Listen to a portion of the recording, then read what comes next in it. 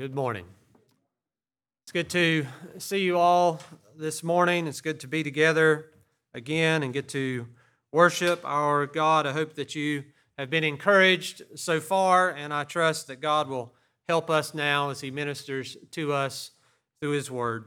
Go ahead and turn in your Bibles to Genesis chapter 3. Genesis chapter 3, and this morning we will be looking at the fall of mankind in the first 8 verses of chapter 3. Let's begin our time together by reading our passage. Genesis chapter 3, beginning in verse 1. Hear now the words of the only true and living God. Now the serpent was more crafty than any other beast of the field that the Lord God had made. He said to the woman, "Did God actually say, 'You shall not eat of any tree in the garden'?" And the woman said to the serpent, "We may eat of the fruit of the trees in the garden, but God said, 'You shall not eat of the fruit of the tree that is in the midst of the garden, neither shall you touch it, lest you die.' But the serpent said to the woman, 'You will not surely die, for God knows that when you eat of it, your eyes will be opened, and you will be like God, knowing good and evil.' So when the woman saw that the tree was good for food, and that it was a delight to the eyes, and that the tree was to be desired to make one wise, she took of its fruit and ate. And she also gave some to her husband who was with her, and he ate. Then the eyes of both were opened, and they knew that they were naked. And they sewed fig leaves together and made themselves loincloths. And they heard the sound of the Lord God walking in the garden in the cool of the day. And the man and his wife hid themselves from the presence of the Lord God among the trees of the garden." May God bless the reading and the hearing of His holy word. You may be seated. Well, this morning we are going to begin to look at this singular event on which the history of all mankind turned. We are going to begin looking at this week what we will finish next week as we look at mankind going from a state of innocence to a state of sin and misery, all because they broke the commandment and the covenant of their God in the garden. This morning we're going to be focusing our attention on the buildup to the fall. We are going to look at how this all started, and so we're just going to have one point this morning, the conversation, where we are going to focus our attention on the first 5 verses and the interaction between the serpent and the woman. Before we begin, let us go to the Lord in prayer together, asking for His help. Let's pray. Our Father, who is in heaven, we have gathered together as your people to glorify your name, and we ask that you would hallow it among us. Father, help us this morning as we look to your word to teach us, to instruct us. Help us, Father, to learn this morning and to have this inform how we look at ourselves, how we look at one another, how we look at the world, how we consider our hope, our desperate need to not lean on our own understanding, but to trust in your word in all ways and at all times, to strive in the ways that you have called us to strive, and for those things which you have not given us authority over or to do, to hope and to trust, to wait on you to act. Father, we ask that you would not only be with our time together, but we plead with you to also be with our sister churches in whatever passage of Scripture they are in this morning, that you would use your word among them to glorify yourself, to sanctify your people, and to open the ears and grant repentance and faith to the lost among them, just as we desire that you would do among us. Father, we lift up Arbor Church, our sister church in the Reformed Baptist Network in Dayton, Ohio. We also lift up our brothers and our sisters at Fair Plains Baptist Church down in North Wilkesboro. Father, we lift them up to you, asking that you would move among them, that you would work among them, that you would so do that in their lives, that you would be pleased with how they serve you in their communities. Father, we also lift up our persecuted brethren throughout the world this morning, especially in Saudi Arabia. Father, we ask that you would help them to hold fast their confession of faith and their hope in our Lord Jesus Christ. Father, that you would grant them favor in the eyes of their family members, in the eyes of their community, that you would give your gospel a hearing, and that you would bring life to that which is now dead. That you would cause those who are now enemies to be brothers and sisters in Christ. Father, as we turn our attention back to the Garden of Eden, in this passage that you have before us this morning, help our minds to be relieved of distractions. Help us to focus. We thank you as your people that you have given us ears to hear. You have given us hearts that desire to obey.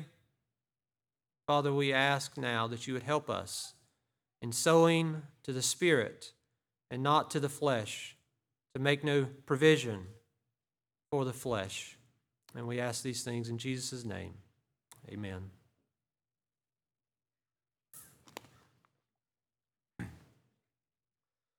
The Puritan Samuel Rutherford once said, "Duties are ours, events are God's." When our faith goes to meddle with events and to meddle with God's providence, and beginneth to say, "How wilt thou do this or that, God?" we lose ground. We have nothing to do there. It is our part to let the Almighty exercise His own office and steer His own helm. There is nothing left for us but to see how we may be approved by Him.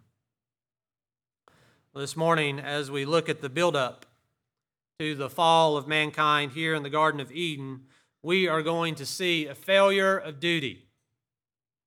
In our passage this morning, there are many duties that the man and his wife we will see them abandon, because as they look at the tree of the knowledge of good and evil in the midst of the garden, and as they entertain the words of the serpent, they begin, as Samuel Rutherford said, to meddle with events.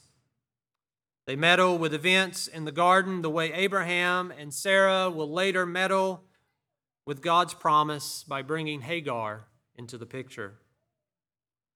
Adam and Eve here in the garden meddling with what belongs to God, they abandon their duty in order to become the commanders of their own destinies. Beloved, as we go through our passage this morning, let us keep in the forefront of our minds that here in the garden, Satan began to wage war against God and against His image bearers. Let us learn, as we look at our passage this morning, his slithering, deceptive tactics. Let us remember our responsibilities, our duties in this life that God has put before us, and let us grow in our understanding and in our faith in the fact that because the outcome of events belong to God, because our destinies belong to our loving Heavenly Father, when we seek to manipulate and question His providence in our lives, we lose ground. Let's begin looking at the serpent's tactics that he uses in his conversation with Eve. And as we are going through this conversation, do not forget, beloved, that Adam is right here. Adam is not off in the distance somewhere doing some other work, but verse 6 makes it very clear that Adam was right here the entire time during Eve's conversation with the serpent. Look back at verse 1 with me. Verse 1 says, "Now the serpent was more crafty than any other beast of the field that the Lord God had made. He said to the woman, 'Did God actually say, you shall not eat of any tree in the garden?'"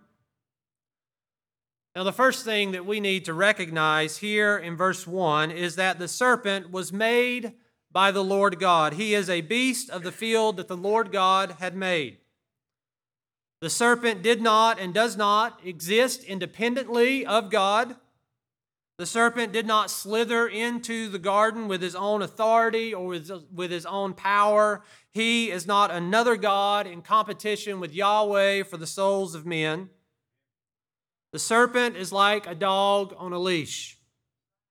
He is under God's sovereign decree. In other words, like we can see in the book of Job, here in Genesis 3 in the garden, the serpent had to get permission to come into the garden to tempt the man and his wife. We need to recognize this and bring it to the forefront of our minds here at the beginning of our passage this morning, so that we don't come away from Genesis 3 thinking to ourselves that everything was going just fine, everything was going just the way God intended, and then Adam and Eve messed it all up. And after they messed it up, God had to regroup, a little panic set in, and He had to come up with a plan B in order to accomplish what He was hoping to accomplish in the beginning. My beloved, what is happening here in the garden is part of God's eternal decree.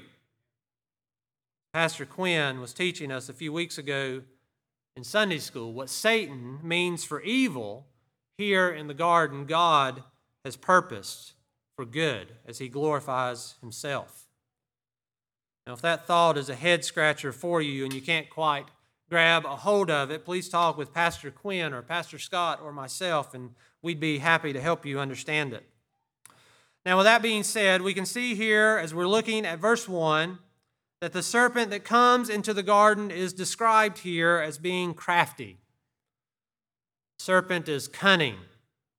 He is clever. We know that he is trying to get Adam and Eve to disobey God. He is trying to get Adam and Eve to break this covenant that God has made with them. We also need to remember that until we get to verse 6 of our passage today, that there is no sin in Adam. There's no sin in Eve at this point in our passage. And as king and queen of the earth, there is no sin in their domain, which means that this serpent had been possessed by someone who was evil. It means that this serpent came from outside the earthly creation. We learn later on in Scripture that it was Satan who had possessed the serpent. We can see it most clearly in Revelation 12:9, where God says, "And the great dragon was thrown down, that ancient serpent, who is called the devil and Satan, the deceiver of the whole world. He was thrown down to the earth, and his angels were thrown down with him." Now, as we read verse 1 and begin to think about this conversation between the serpent and Eve, we must also remember that God has given Adam and Eve great liberty here in the garden. He said to them back in chapter 2, verse 16, that they could eat freely of the trees in the garden. But the crafty serpent turns that around and in one cunning move seeks to make God sound stingy here in verse 1 when he says, "Did God actually say you shall not eat from any tree in the garden?" You can see in this question of Satan that he has his eye on the tree of the knowledge of good and evil. His intention is to get them to eat from that tree, and his first strategic move here is to exaggerate. Satan's first move is to take the specific command of God concerning one tree and make it sound like that God is holding out. Like he hasn't given Adam and Eve free access to an abundance of resources in the garden. Satan is trying to make God seem stingy in their eyes. And as we're processing this, we can see Satan's craftiness in the fact that as he is doing this, you'll notice the absence in his words of God's covenant name Yahweh in verse 1. Satan just uses God's generic name, and this subtle move that he is making here, he is seeking to draw Adam and Eve's attention away from the fact that there is a tree in the garden with a covenant command attached to it, with great consequences if this command is disobeyed. Satan is drawing attention away from that as he is seeking to impugn God's character here. As we look at verse 2, now we can see that Eve also, as she replies to the serpent, she also does not use God's covenant name. Look at verse 2 with me. And the woman said to the serpent, "We may eat of the fruit of the trees in the garden, but God said, you shall not eat of the fruit of the tree that is in the midst of the garden, neither shall you touch it, lest you die." You can see here that while Eve corrects the serpent and says that they can eat from the trees of the garden, she also copies Satan's omission of God's covenant name here. Now, don't misunderstand me. I'm not saying that Eve is sinning here. She is not sinning in what she is doing, but the serpent is. And I point it out just to show how subtle a move this is by the serpent, and how these small but strategic moves of the crafty serpent later on get turned into big moves as we go through the passage. But at this point in our passage, despite the crafty moves of the serpent, things are actually going pretty well. God has commanded the man concerning the tree of the knowledge of good and evil. He has obviously communicated that command to his wife, who was not around when God first gave it to him. And Eve is right in line with the created order and is helping her husband by declaring this truth to the serpent that is speaking to her. At this point, they are keeping guard over the garden. They are exercising dominion as they were commissioned to do. Now, one brief application that I want to make here to us as a church is to take note of the fact that at this point things are going well because they are operating according to the created order.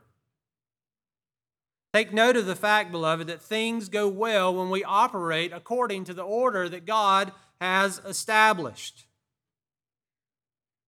Now, here in the garden, that's what's happening here at this point. And we should learn from this. Obviously, there are many applications that we can make from this. We could look at the world around us and see how mankind has rejected the order that God instituted when we consider issues of sexuality or gender or government or any other number of things. It's easy to look outside at the world, outside of people that aren't in here, and make applications to them. And those applications do get made often, and it's good that they do, but it's a little more difficult to turn our gaze inward here in our church. But we need to. So the application that I want to make to us is to acknowledge that our King Jesus has also established an order for us. In the church of Jesus Christ, in the covenant of grace, in the covenant community, here at the Gathering Church, our King has established an order, and he is ruling over us according to that order that he has established. And we should learn from Adam and Eve that things go well when we operate inside that order. And we should learn from the world the chaos that ensues when we go outside of that order.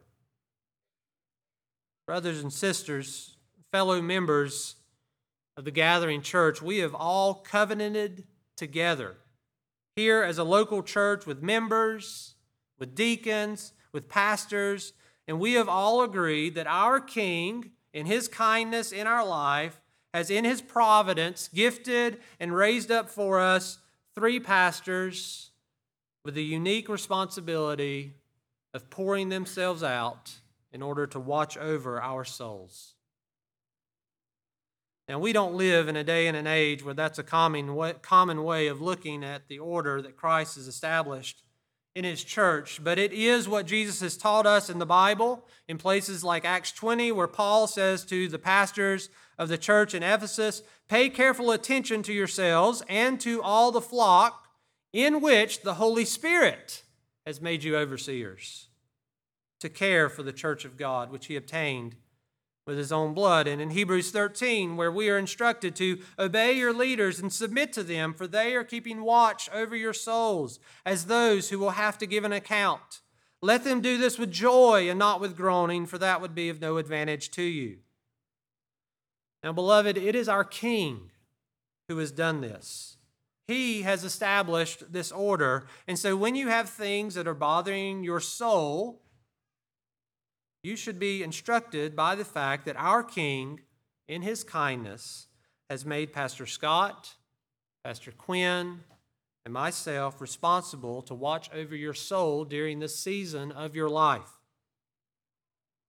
Beloved, that fact should instruct you that when you are struggling with things in your own life, or when you are struggling with things that are happening in the church, your first instinct should probably be to go to your pastors and talk to them about those things. Beloved, we do not always get everything right, but we are seeking to watch over your souls for eternal good, and we always have in the forefront of our mind that we will give an account to our King for how we do so. Now, this fact should also instruct us as to what is going on if other people inside or outside of our church are running down your pastors or constantly contradicting your pastors.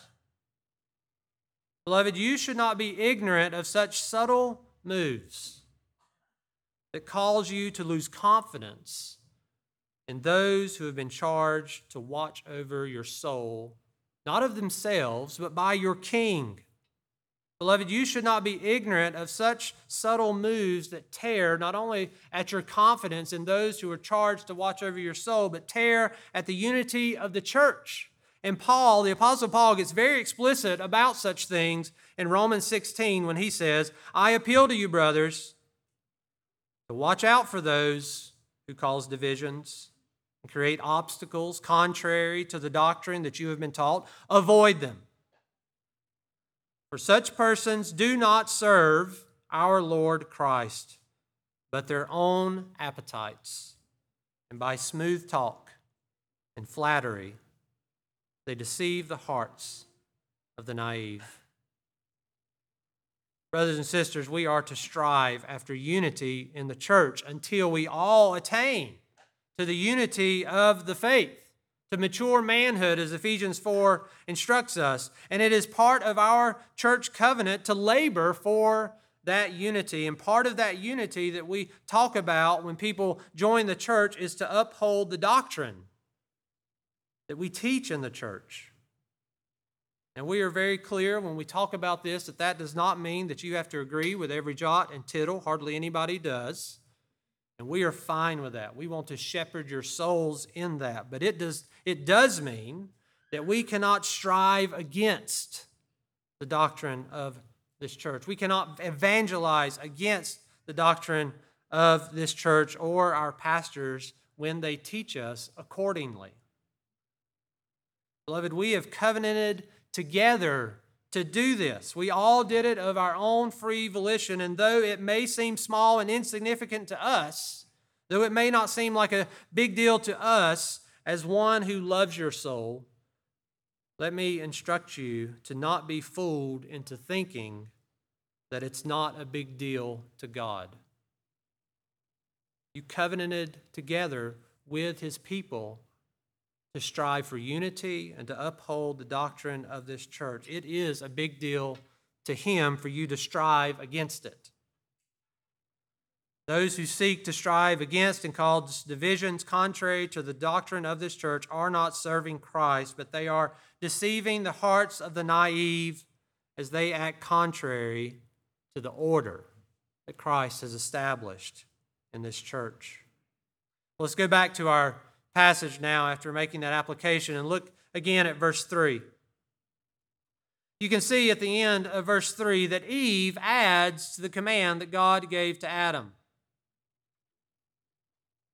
She adds that they cannot touch the tree either. And we can also see at the end of verse 3 that after Eve says this, she also knows the consequences that would come from eating of the tree. She knows that death will result. Now, most people make an issue out of Eve adding "don't touch" to the command, and perhaps there is something there that helps us see the subtle move towards sin. But we also need to remember that at this point in the narrative, there is no sin in Eve. So while this is brought up by most people who comment on this passage, it seems to me that Eve is probably expressing that she naturally understands the wisdom of Proverbs 6:27, which says, "Can a man carry fire next to his chest and his clothes not be burned?" To me, it seems like Eve naturally understands in her state of innocence that not only can she not eat from this tree, but she should not be walking around the garden carrying desires for this tree close to her chest. She shouldn't be going up to this tree daily and admiring its fruit and seeing how desirable that it is. Beloved, this should also be instructive to us in our lives. When God commands us to do things, we must obey. But we must recognize that some of God's commands seem to us to be on a spectrum. Some of God's commands seem to us to have a kind of subjective aspect to them, like dressing modestly or making crude jokes. Different people perhaps draw different lines in different places. When seeing God's commands such things to us, we should not be seeking to see how close we can get to the line without crossing it. Beloved, we cannot carry fire next to our chest and expect that we will not get burnt. This fact should inform us not just about the clothes we wear or the jokes we tell or how we talk to each other, but in our day, beloved, it must inform the television we watch, the movies we watch, the media that we consume. If bad company corrupts good character, as 1 Corinthians 15 says, we should not be surprised if we are constantly keeping company with bad music, with bad television, with bad movies, with bad social media. We should not be surprised when we get burnt if we are constantly enjoying that fire next to our chest. Beloved, nothing you consume is neutral. Your King will not allow it. He has created an order such that all things are for him or they are against him, and no thing is neutral. All things are either helping you grow closer to Christ or they are seeking to subtly draw you away from him. And you should acknowledge that with eyes wide open. Do not fall prey to the subtle moves of the serpent when he lisps in your ear. It's not that bad. It's not that big a deal. Don't be legalistic. No, beloved, we are commanded to make no provision for the flesh. When it comes to sin and God's commands that seem to have a subjective spectrum aspect to them, we must seek to not get close to them, but we must seek to stay far away from them. Now let's look at verses 4 and 5 and see the serpent's next crafty move. But the serpent said to the woman, "You will not surely die. For God knows that when you eat of it, your eyes will be opened, and you will be like God, knowing good and evil." We can see here, beloved, that Satan's craftiness is found in half-truths. Satan begins in verse 4 directly contradicting God with a partial truth. What do I mean? Well, what I mean is that while Adam and Eve couldn't have known this at the time when the serpent was talking to them, we will see next week that it is true. When Adam and Eve eat from the fruit, that they are not immediately going to drop dead. And perhaps, as Adam is sitting here with his wife, and he sees her grab the fruit of the tree and eat of it, she doesn't drop dead. Perhaps when he sees this, it's the reason why he ends up eating it also. Perhaps he sees Eve eating it and thought to himself, I guess the serpent is right. When God said, "You will die," he must have meant something else.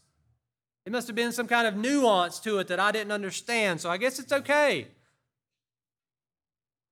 But beloved, this is only because of God's mercy. It is not because what God has said is not going to happen, because as a matter of fact, we know that Adam and Eve do die. And beloved, we should also learn from this lesson. When we see God being merciful to other people in their circumstances, as in the case of our passage this morning, Eve not immediately dropping dead, when we see God exercising such kindnesses in the lives of other people, we cannot look at that mercy and abuse the grace of God by assuming that He has to show that same mercy to everybody in that same situation. Otherwise, He's not fair. Beloved, this is simply not true. Mercy and grace are not so if they can be commanded. It is up to God's sovereign prerogative when He grants patience and mercy in different situations. It is not an excuse for us to barrel headlong in the same things, thinking that God owes it to us as well. For example, my wife and I just celebrated 21 years of marriage, and we thank God for His kindnesses to us, His mercy in our marriage, His grace in our marriage. We praise Him for our children and the way that He has used the difficulties that we experienced early on in our marriage to help others. But the fact that He was kind to us doesn't make it any less true that it was not wise for us to get married when we did. It's not that we were too young. It was that I was too spiritually immature. Amy was ready, but I was not prepared to be a godly husband. I was still seeking to hold fire close to my chest. And it burned us. And it caused great difficulties in the first 4 years of our marriage. Now, are we thankful that in God's providence we did go ahead and get married, and that He has shown us mercy and grace in our marriage, and He has matured us and grown us through it, and He has given us children through it, and that He has shown Himself mighty in our weaknesses? Of course we are. We praise God for that, but His kindness in our lives should be no excuse for others to have looked at our marriage and presumed that His kindness and His grace must extend to them if they do the same foolish thing. Young people, this is an especially important lesson for you to learn. Because as a young person, it's easy for you to see others do foolish and sinful things and then see what seems to you for no consequences to result from it. It's easy as a young person to see that and think to yourself, well, that must mean I can do it too. It looks fun.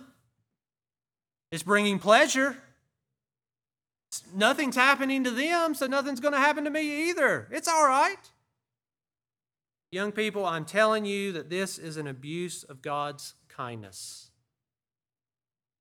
And I'm trying to share this wisdom with you at a young age because all of us adults in the room remember thinking that way, but you learn as you get older that God is not always merciful in granting His providential protections. As you get older, you see some people ruin their lives. And sometimes God is not patient with some people's sin. Sometimes He snatches their life away from them before they were ready. Think, for example, of all the young people nowadays who are experimenting and trying drugs. For some of them, God is patient and He is kind with them. He actually protects them in the middle of their sin. Later on, He brings them to repentance in the future and He actually uses what they did in evil for good in the lives of others.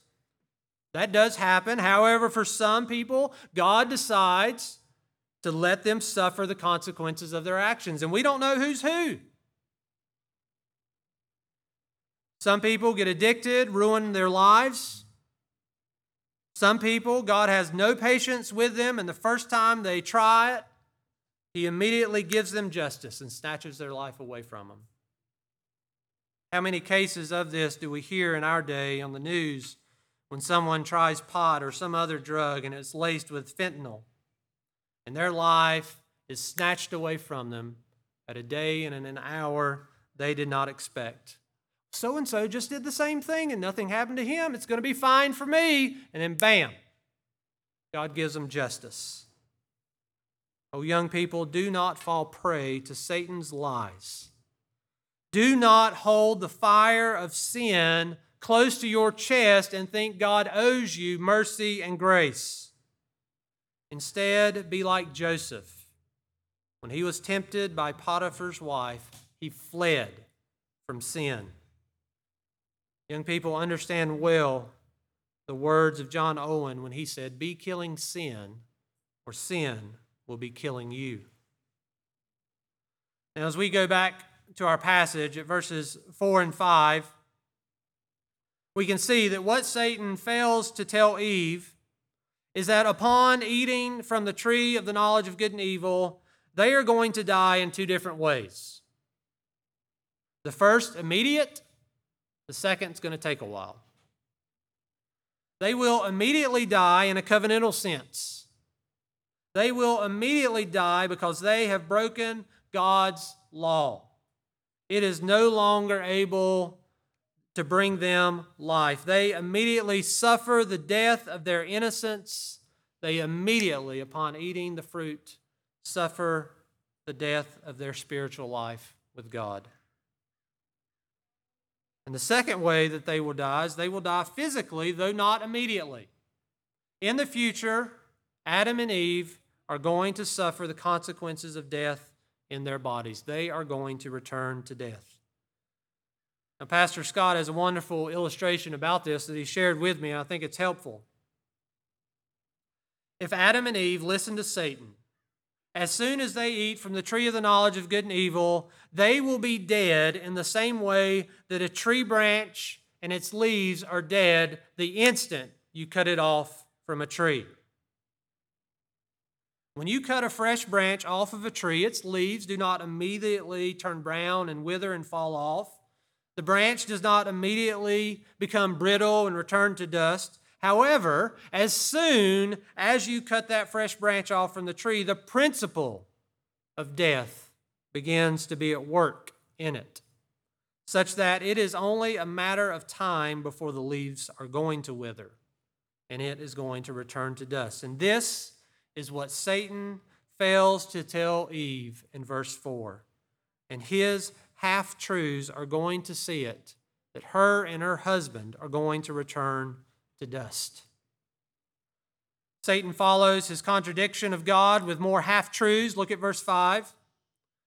Satan is right. God does know that when they eat it, they, like God, will know good and evil. But Adam and Eve are going to know evil in a way that God has never known it. This is what Satan does not tell them. They are going to know evil by experience. They are going to know evil by breaking God's law and by becoming evil themselves.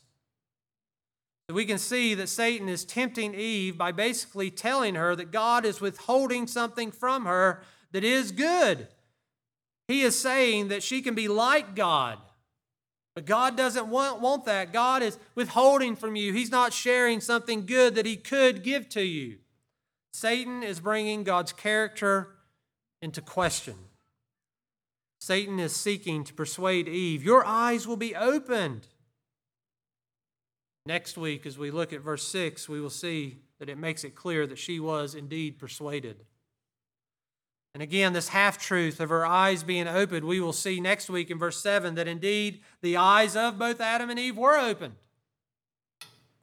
Satan was right about that, but he has deceived Eve into making that sound like it was going to be a good thing.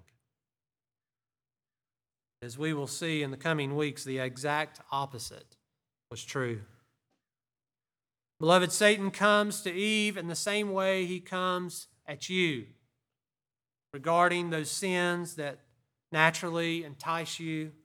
Satan comes denying the judgment of God, saying, you will not surely die.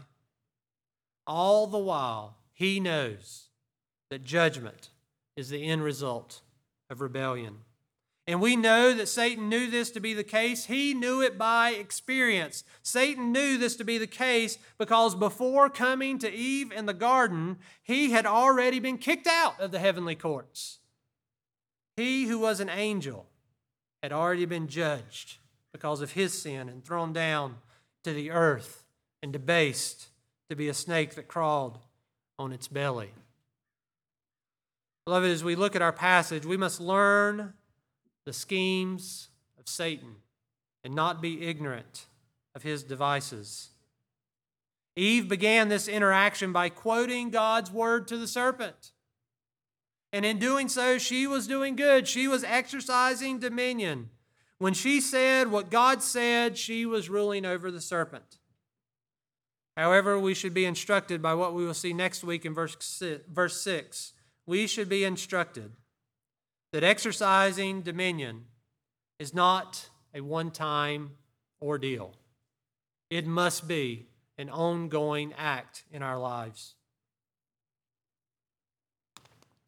As we close this morning and prepare to reflect on our passage today and the interaction between the serpent and Eve, beloved, reflect on the fact that having dominion over sin in your life is not a one-time act.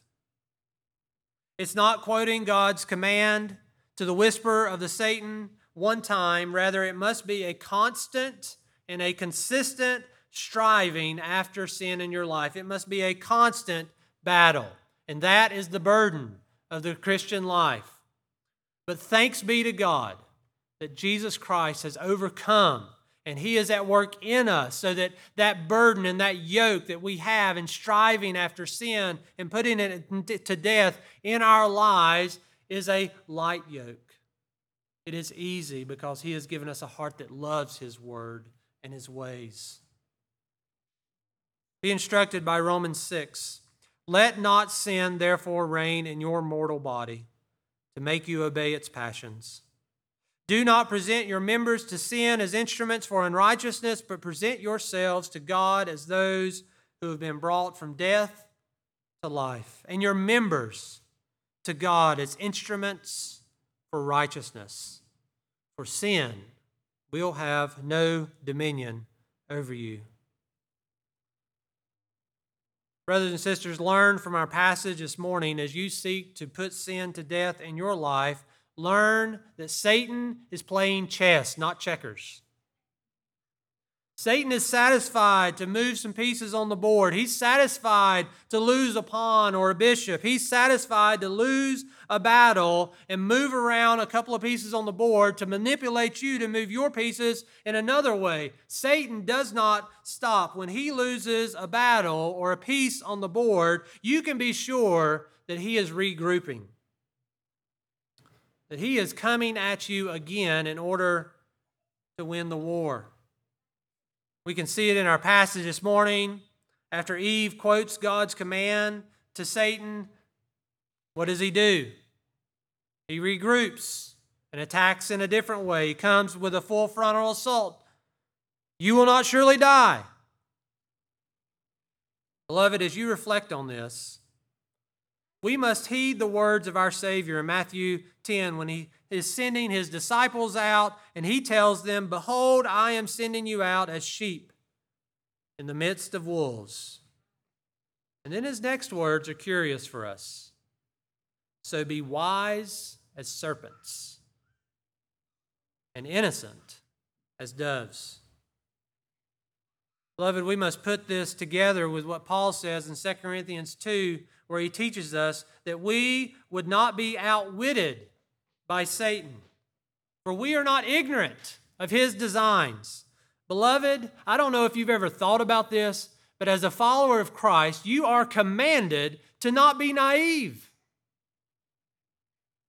You are commanded to look around, to understand what God has said in his word about the world, about yourself, about the subtleties and the corruptions of your own flesh, about others.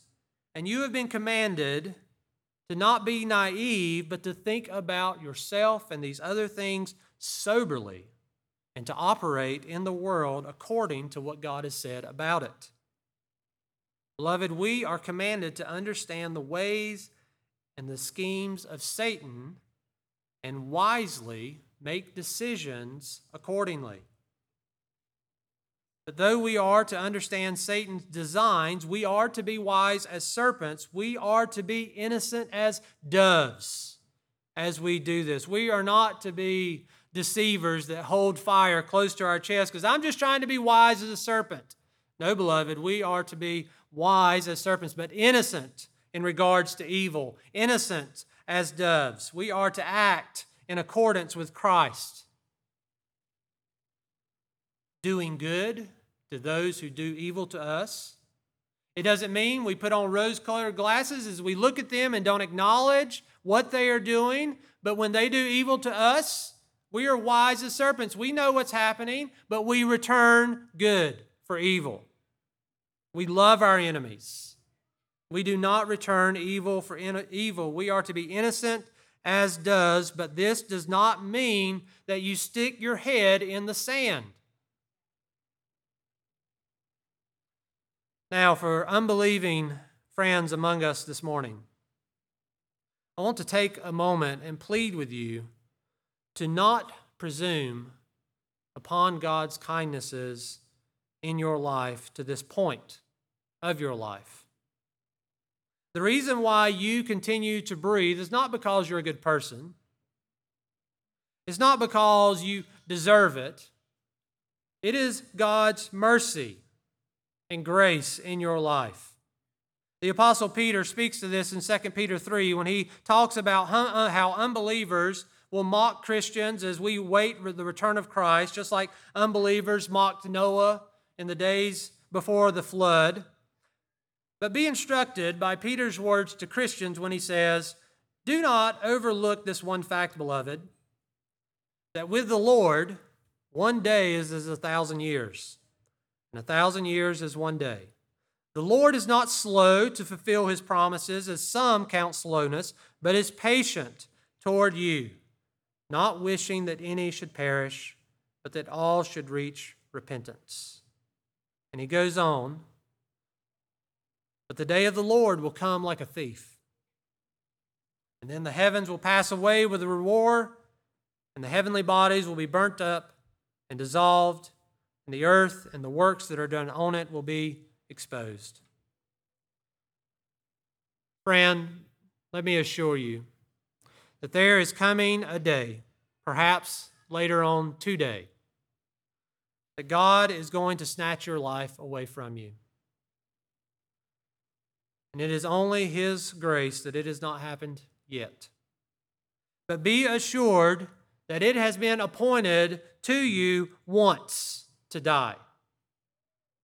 Though you do not know the day or the hour, it has been appointed to you once to die, and after that, there is not a second chance. After that, it is the judgment. Jesus speaks to this mindset in his parable about the rich man who was making plans for his future when he says, "The land of a rich man produced plentifully. And he thought to himself, what should I do? For I have nowhere to store my crops. And he said, I will do this. I will tear down my barns and build larger ones. And there I will store all my grain and my goods. And I will say to my soul, soul, you have ample goods laid up for many years. Relax, eat, be merry." But God said to him, "Fool, this night your soul is required of you. And the things you have prepared, whose will they be? So is the one who lays up treasure for himself and is not rich towards God." Unbelieving friend, I plead with you to not find yourself unexpectedly in eternity. Do not lay your head on the pillow tonight, going to sleep, presuming upon God's kindness and grace in your life, presuming that you are going to awake in this world tomorrow and instead awake in eternity, having to stand before God in the filthiness of your unrighteousness. It is a fearful thing to presume upon God's grace and fall into the hands of an angry God. Friend, I plead with you to hear the good news that God has offered pardon.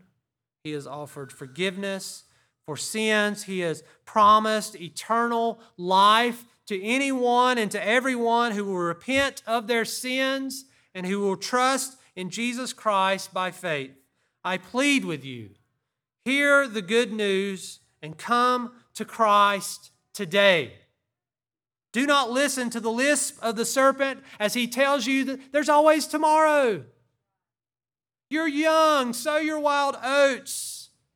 You're old, you're in good health, you got many years to come. Do not listen to the lisp of the serpent as he whispers in your ear about that sin that you find so pleasurable.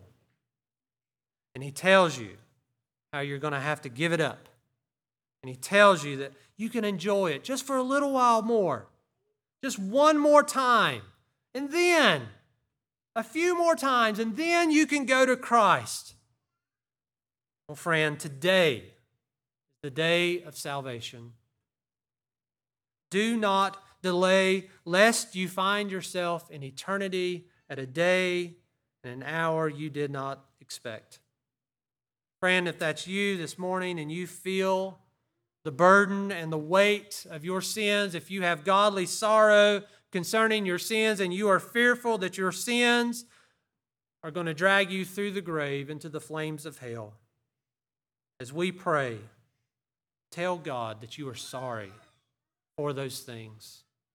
Acknowledge to Him that He is right, you have been wrong, and you are sorry. Beg and plead for His forgiveness and look to Jesus Christ, the righteous one, in faith.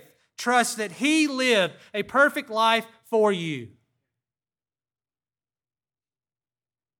Believe that He died for you, that He nailed your sins, that you feel burdened about, that He nailed them to the cross. Do this today, and God has promised that you will be saved. And if you have this burden and you are not sure what to do, then after the service, please come see myself or Pastor Quinn, or talk to the Christian that you are here with, for I assure you that there is nothing that we would rather do than to help you receive the free gift of eternal life today. Let's pray. Oh, Father in heaven, as we close and reflect on this interaction between the serpent and the woman, Father, we entrust this time to you. We ask for your Spirit to grant His work among us, that you would move powerfully, apply your word by your Spirit to us. For those of us who are believers, that we would acknowledge the order that our King has put over us, that we would acknowledge the order that you have imposed upon the world and creation, and that we would seek to live accordingly. Help us as your people,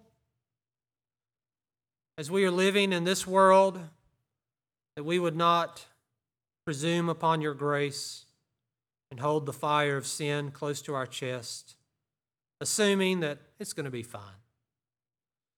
Oh, Father, do not lead us into such temptation, but deliver us from such evil. Father, for the unbelievers among us, for our children who have yet to come to faith in your Son, for our visitors and guests who may not be trusting in you, for those among us who perhaps are deceiving themselves, oh God, we plead with you. Remove the scales from their eyes. Cause their eyes to be open to their sin. And lift their eyes to the cross of Jesus Christ, to see a perfect Savior bearing the guilt, the shame, the burden, and the wrath of God for anyone who repents and comes to him. Father, do this work in their lives. Father, we trust that if you do not do it today or at this hour, we plead with you. Father, we plead with you, not presuming upon your grace, but we plead with you that you would extend grace, that you would give them more time.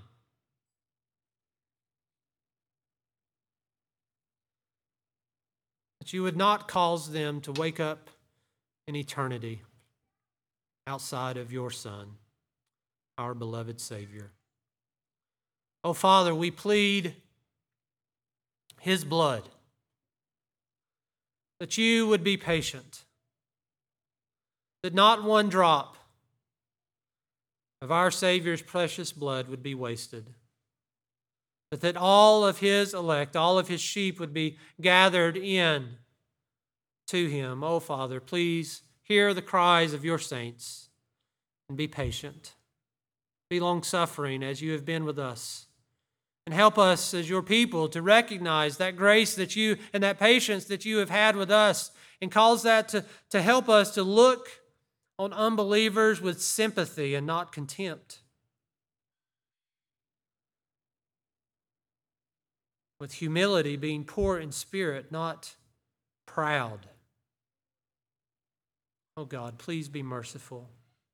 Use your word today in this way, and use us as your people in this way in our families, at our places of work, here in our community. Father, we ask in the years to come that among us you would raise up more missionaries to send out into the world, more church planters to do like we're seeking to do in Wilkes, that we would be able to do that more and more and more, and that would not only happen in our generation, but that it would happen for generations to come until on that blessed day, the clouds roll back and our Savior gathers us up, that for all eternity, where he is, we may be also. Oh, Jesus, it is an irony that we feel, that we do desire your delay for the sake of the lost, but in the same breath we desire, knowing that you will do what is right, that none of your elect will be lost. So we cry in our hearts, come quickly. Lord Jesus, we await for you. We long for you. And until that day, rule over us as your people. For it is in your name that we trust. It is in your name that we pray. It is in your name that we make our petitions known to our Father. Amen.